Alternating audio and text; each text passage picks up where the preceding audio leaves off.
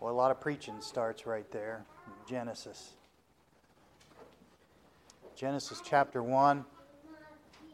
And we are continuing the allegory of building a house as compared to the building of a Christian home. As we move forward toward family camp, it's been my thought to continually just preach and teach about the home as we prepare for that time.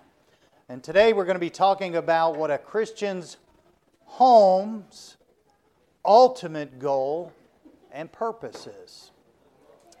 You know, God set this foundational principle very clearly early on in Scripture. And I'm going to read with specific emphasis beginning with verse 20 of Genesis chapter 1.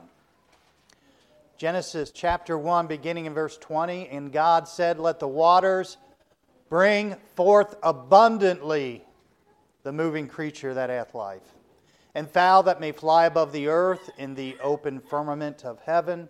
And God created great whales and every living creature that moveth, which the waters brought forth abundantly after their kind, and every winged fowl after his kind. And God saw that it was good.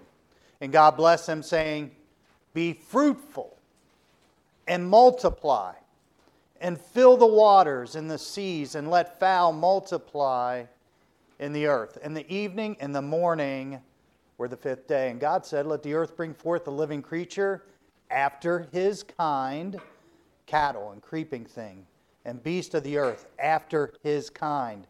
And it was so. And God made the beast of the earth after his kind, the cattle after their kind, and everything that creepeth upon the earth after his kind. And God saw that it was good. And God said, Let us make man, listen to this, in our image. A little bit different here, isn't it? After our likeness.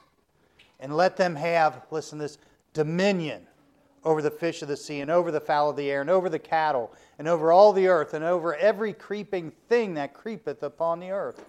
So God created man in his own image. In the image of God created he him. Male and female created he them.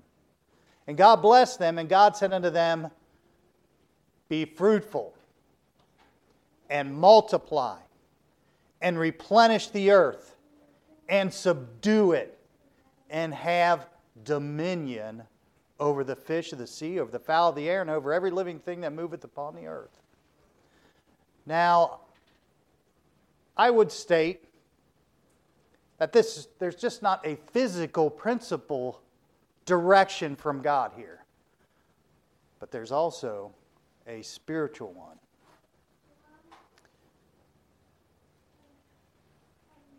And let me explain that. We are to be fruitful.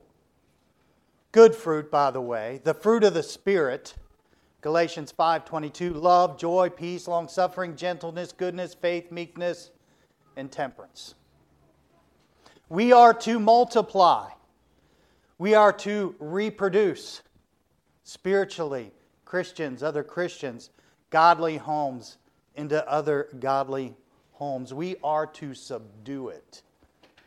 Our homes are to make known the gospel. We are to have dominion. 1 John 4:4, Ye are of God, little children, and have overcome them, because greater is he that is in you than he that is in the world. Dominion. When Christ came, we can now have dominion. We have power. Our Christian home should be everything God wants it to be. But the fact of the matter is, God's plan is for our children to leave their home and reproduce another godly home into the next generation. I see Brother Mike shaking his head. We know where we're at. We have a concern for the next generation. I would suggest, though, that this next generation should produce something more godly than their parents. That should be natural as anything. Kids, children, you need to build on what your parents have done and then build greater on that. That's really the only way. All other way is a downhill travel.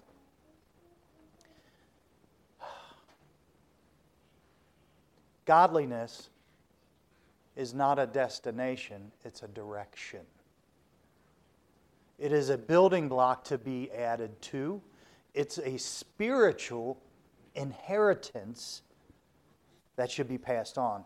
It is that spiritual inheritance that the next generation should build upon and build greater, but I'm concerned that the spiritual inheritance is being used up by Christian parents today, like the bumper sticker on an expensive car, retired, happy, and spending my children's inheritance. And we have complacent children who use up their spiritual inheritance, seeing their children become spiritually impoverished.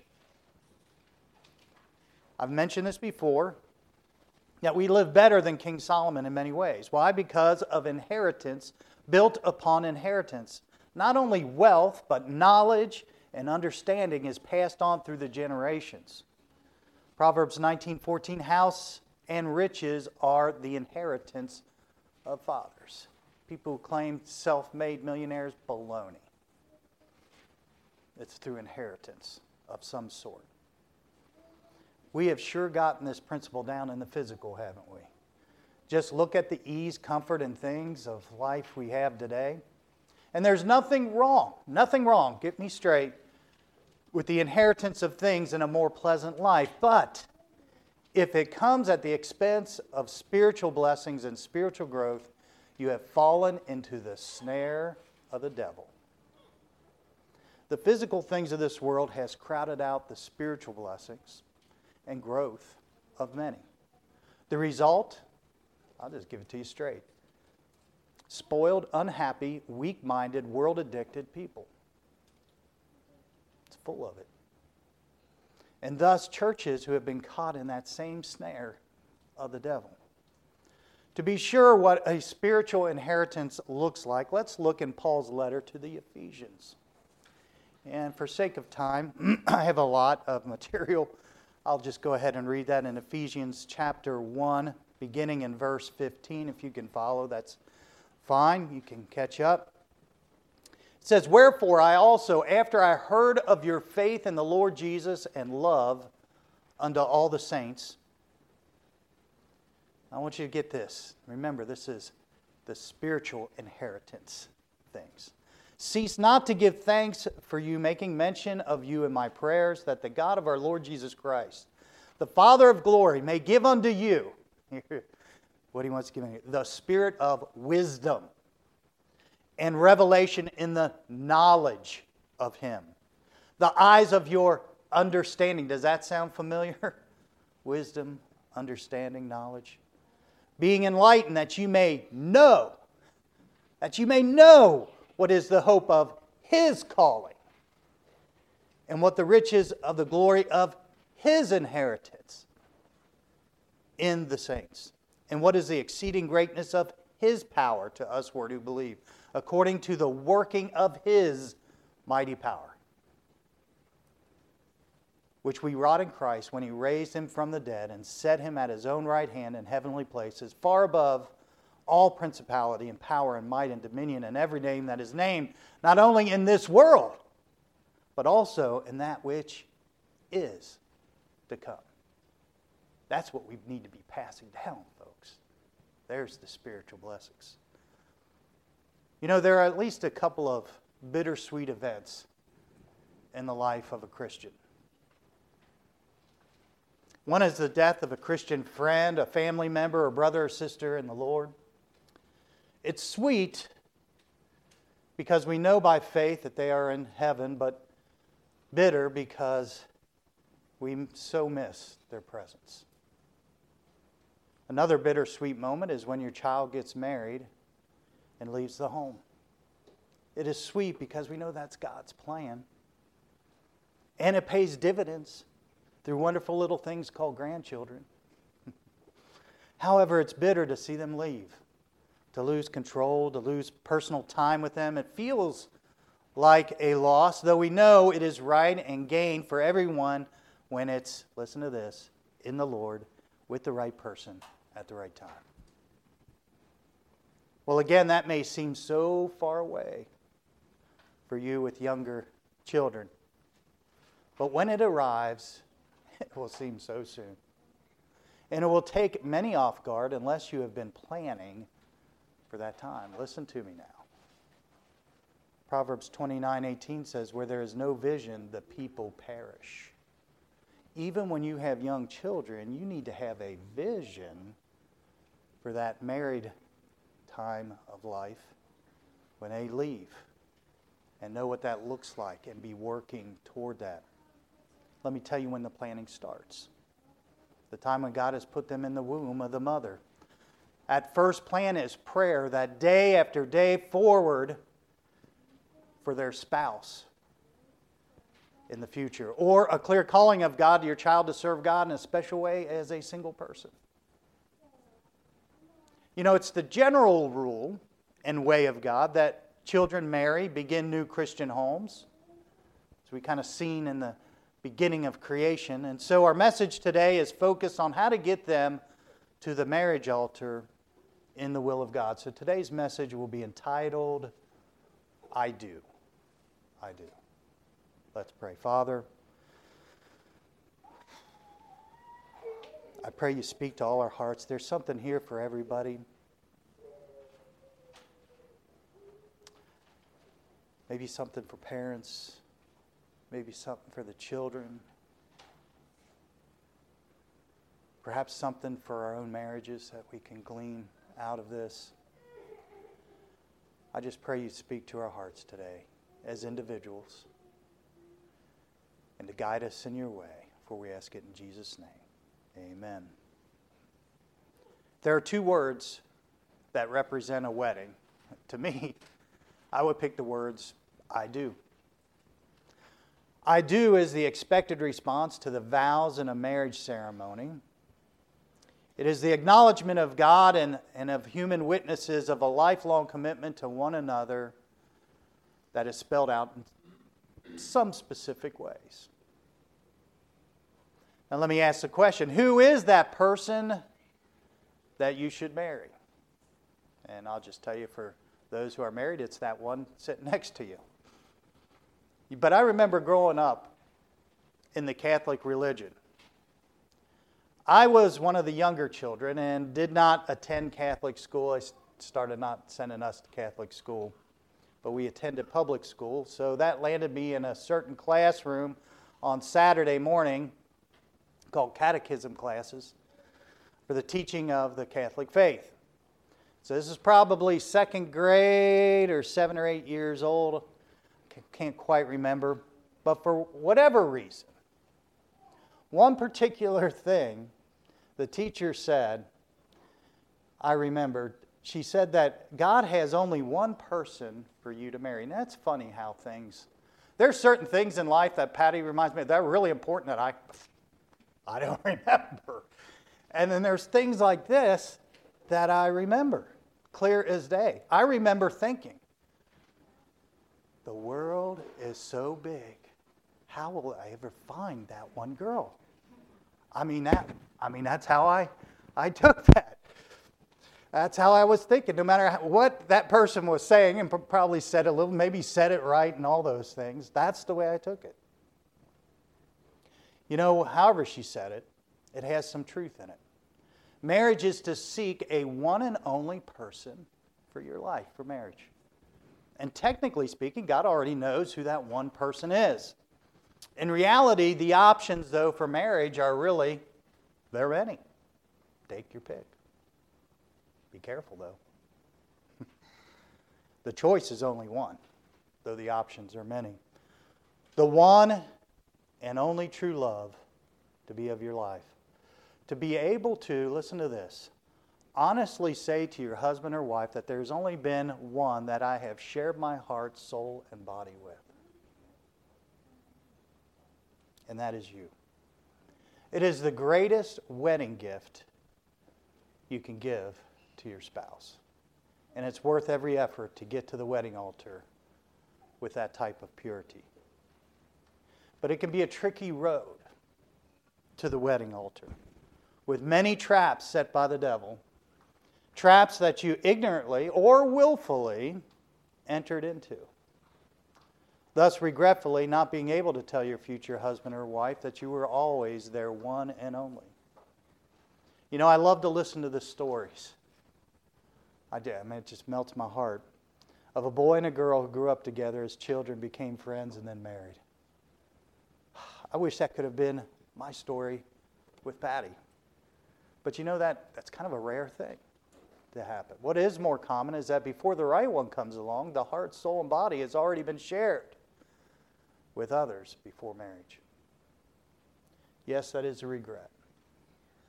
And you should do everything to avoid it. But there is a way of restoration. It is in sorrowful admission of sin. It is in true repentance. It is in a severing of all past connections to that sin, asking God to erase even the memory of it. It is a new covenant to be made from now on. From now on. From this point forward. My heart, soul, and body are reserved for the one and only whom I shall marry. And ask God to heal that scar so that your true one and only will no longer see it anymore. That they would have the confidence that they are the one and only. Now, should someone take the stance of complete purity and demand complete purity of another, may I remind you of Jesus' words in Matthew 5:28. But I say unto you that whosoever looketh on a woman to lust after her hath committed adultery with her already in his heart. May I also add, if that is true for the married, then could I say that the one who lusteth after the one who they have not married yet have committed fornication in their heart already? Don't take too high a stance either here. Be sure you know who you are. When people say they have entered into the marriage altar in purity, it is referring to some certain standard of physical, sensual contact. And different people draw that line of physical contact in various places. To claim complete purity of mind is like saying, I never sin. Marriage, I want you to listen to this, is similar to salvation in this sense. There is an unperfect entering into it. We've all sinned and fallen short. But the past is wiped away based on a new future with another. It is not that the truth of the past is wiped away, but it has become powerless. It has been dismissed as evidence against you. It has been thrown out of court to be ever stricken from the record. It's not that we will have no troubles moving forward in this new relationship, because we will. But through the commitment to one another by vow, in the marriage likeness to Christ and the church, there is now the power to overcome anything that arises in your marriage, in that one and only relationship. There's no specific, let me get this straight too, because I've been through all this stuff. There is no specific roadmap to marriage. There is no specific foolproof method. Betrothal, courtship, dating. I've found through the years that just about every person has a different definition for those terms anyway. What I have found through these marriage programs is this. Though there are merits in them, the downside is they simply put God in a box. You better watch that. That's what happens with the law. You start to put God in a box. God's amazing what He does. All the things that He's doing, as Brother Mike was saying. It's incredible. Let Him do what He will do. A religious marriage approach is a dangerous approach. Now, when I say religious, I define this as a system whose theology and teaching is a mix between God's ideas and man's ideas. To me, that's how I define religion. Through my experience over the years, I've prayed something like this. God, I give you full control to arrange the marriage of my children. I will put no box around you, so that you may freely provide a spouse for my children with whoever, however. My only stipulation is that I know that you have done it. That's all I need to know. And I will search for that confirmation by wisdom of your word as revealed by the Holy Spirit of God. I propose that there is no common roadmap to the marriage altar. Rather, it is a leading by the guide of the Holy Spirit. It is through prayer, through God's Word, through careful study and love of my child, a heart poured out to God, a preparing of them, and guidance by the Holy Spirit. This is where I find peace to guide my children and to give my blessings in a marriage. Now, it is not uncommon when seeking your life soulmate that later, through a discovery process, you realize that that person is not God's will for your life. It's also a fact that the farther you go into a relationship, that hearts become more involved. That's all part of it. It stands to reason then that determining the wrong one for you should be determined as early as possible. For a relationship is like the barbs of a hook. The deeper it goes, the more damage there is in pulling it out. So at the beginning of the relationship, it is imperative that the two are completely honest with each other. That they examine the past, that they see what is truly present, and work together what the vision is of a future together. It is asking the hard questions. It's dealing with the truth up front. Because the farther down the road you go, the hearts begin to get knit closer together. And that is normal and should be expected. Also, as you go farther down the road, the truth comes out who you really are. If it was something different than what was stated at the beginning, it then becomes a painful conflict. A heart that was being knit together, yet knowing that relationship should probably end. And that's what happens when the heart gets, it's probably. It's not, no, this needs to end. It's, There's no guarantee of not getting hurt through seeking a life mate.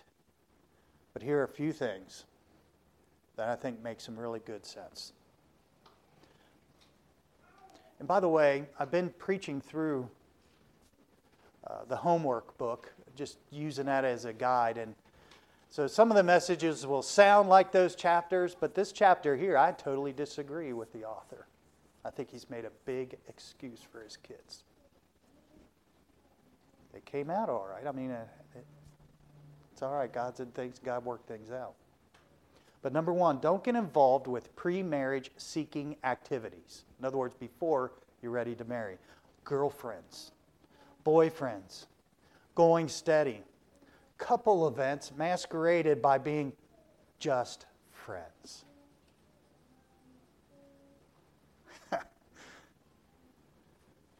Just friends, a boy and a girl. Yeah.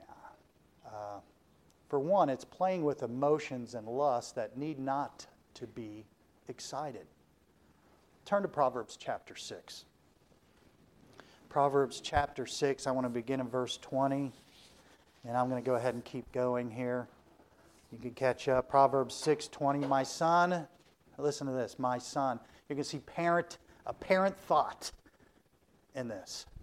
My son, keep thy father's commandment, and forsake not the law of thy mother. Bind them continually upon thine heart, and tie them about thy neck. When thou goest, it shall lead thee. When thou sleepest, it shall keep thee. And when thou awakest, it shall talk with thee. For the commandment is a lamp, and the law is light, and the reproofs of instruction are the way of life. To keep thee, listen to this, from the evil woman, from the flattery of the tongue of a strange woman. Lust not after her beauty in thine heart, and neither let her take thee with her eyelids. Or her nose twitches, or whatever that is. It says, for by means of a whorish woman a man is, listen to this, men, by the means of a whorish woman a man is brought to a piece of bread, and the adulteress will hunt for the precious life. It's after you. Can a man take fire in his bosom and his clothes not be burned? Can one go upon hot coals and his feet not be burned? So he that goeth to his neighbor's wife, whosoever toucheth her shall not be innocent. Now I want you to hold your place in the scriptures right there. And I'm going to make a statement, and then we're going to come back. Now you say this is talking about infidelity of marriage, and that would be correct. But may I tell you, when you fool around with someone before marriage, it is fornication. And if you do not marry that person, you are fooling around with someone else's spouse to be. When two get married, nobody wants to deal with the other's previous relationships. Those need to be buried like God does our sin as far as the east is from the west and the depths of the sea. You better bury those things. I don't even acknowledge this stuff. Now, let's look at Proverbs 6:34. For jealousy is the rage of a man. Therefore, he will not spare in the day of vengeance. He will not regard any ransom, neither will he rest content, though thou givest many gifts. Number 2. Don't seek a mate until you are within view of being able to support each other emotionally and financially.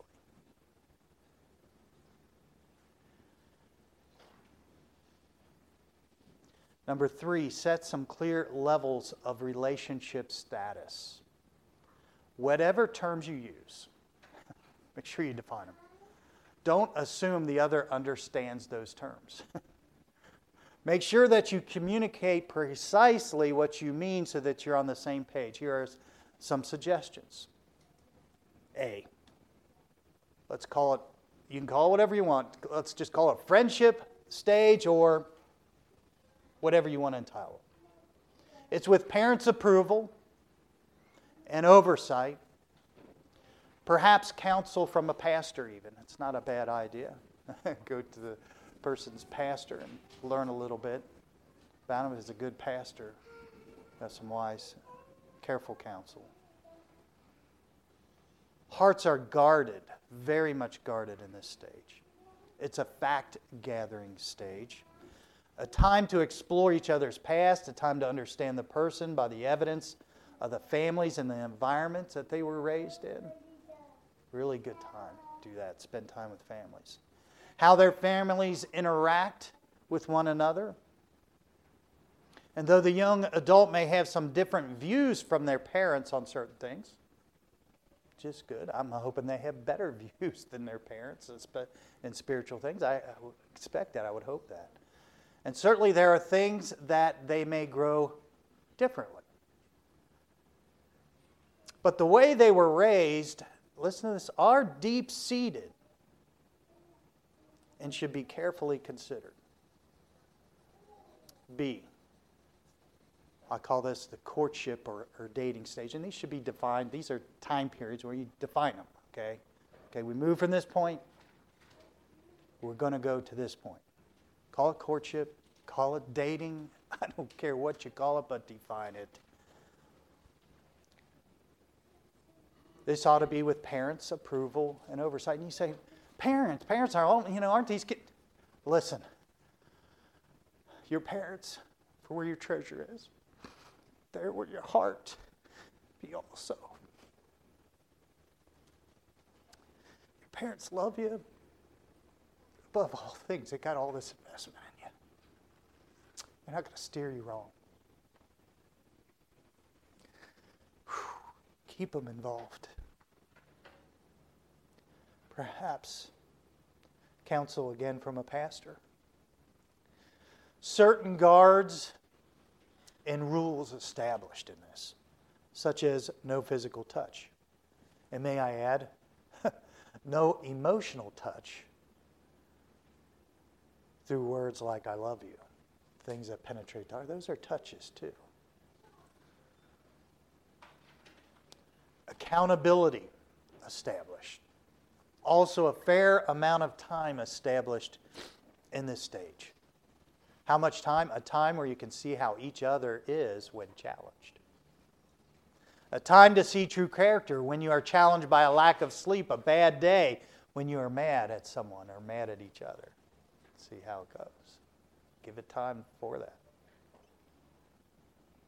A time where the real you cannot be hid anymore. You don't give this enough time, you end up marrying somebody you didn't know. Might have some regrets. A time where you feel comfortable saying uncomfortable things if needed to be said. A time where each other is unguarded and can clearly communicate how they feel. A time that reveals where each other truly is spiritually. Not just, and this is true about all Christian life, it's not so much about where you are, but more importantly, where are they going and how are they growing? 2 Corinthians 6:14, be ye not unequally yoked together with unbelievers, for what fellowship hath righteousness with unrighteousness? And what communion hath light with darkness? And what concord hath Christ with Belial? Or what part hath he that believeth with an infidel? And what agreement hath the temple of God with idols? For ye are in the temple of the living God, as God hath said, I will dwell in them and walk in them, and I will be their God, and they shall be my people. Wherefore come out from among them, and be ye separate, saith the Lord, and touch not the unclean thing, and I will receive you. And I will be a father unto you, and ye shall be my sons and daughters, saith the Lord Almighty. For sure, this tells us not to marry someone who is not saved. But there's a principle here that can be applied.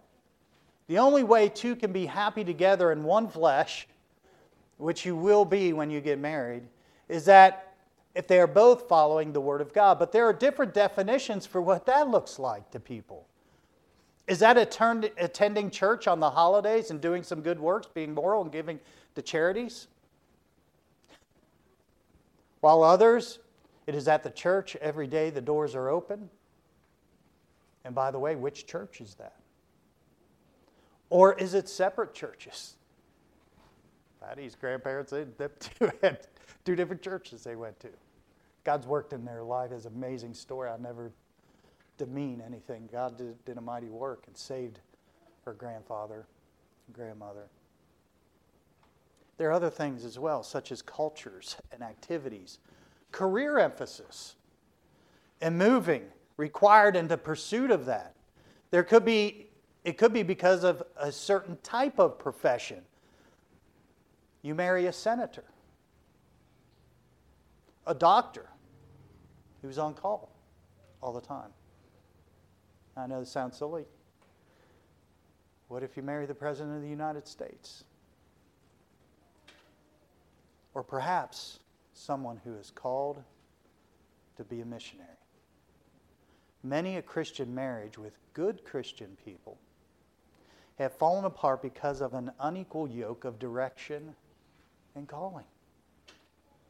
I know First Baptist up there, they try to get these people into the field because some of them get married and then their marriages tear apart when they get into the mission field because one couldn't accept it. What do you feel about having children? And how will you raise them? Now, there may be any perfect unity in some of these areas, okay? But if they are really deep-seated convictions of opposition, those should be considered as reasons to depart, to just being unequally yoked. You're not going to walk together down the road. One's going to go here, one's going to go there. How can you do that in a marriage? And then I recommend a third stage, the engagement stage. Engagement is interesting. I believe this is the commitment to marriage. With parents' approval and parents' oversight and marriage counseling from a pastor, a good one, who understands what marriage is about, who understands what Christ and the church is about. This is where the hearts are opened one to another. Therefore, I believe this should be a brief time. A time of careful physical separation, a time for the girl to be consumed. This works out great with wedding plans. That can consume a girl. The bridezilla. Turn her into a bridezilla for a while. A time for the guy to be consumed with preparation of the home. I got to get all this stuff together and make sure I got all these things together before we get married. A time to study and truly understand what you're going into marriage. All of this leading to a day when a man and his wife say, I do. Let's pray. Heads bowed and eyes closed, pianist coming to play. What a wonderful thing. What marriage is a wonderful thing. If we could see it through Christ, and then we can apply it to our life. That's the only way we're going to have a really good marriage. May we seek God's best in His ways. May we use these principles He set out for us. May we just fall in deep prayer for our children for that time. May we guard them as parents.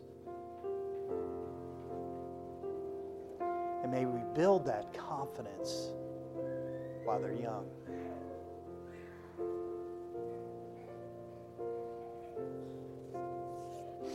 Trust and obey. There's no other way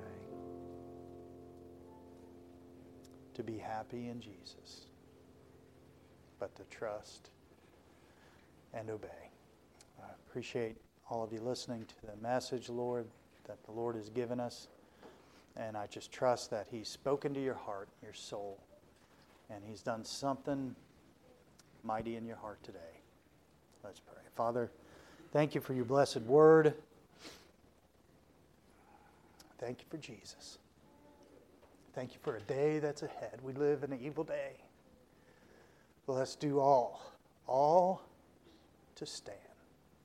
For we ask it in Jesus' name. Amen. You are dismissed.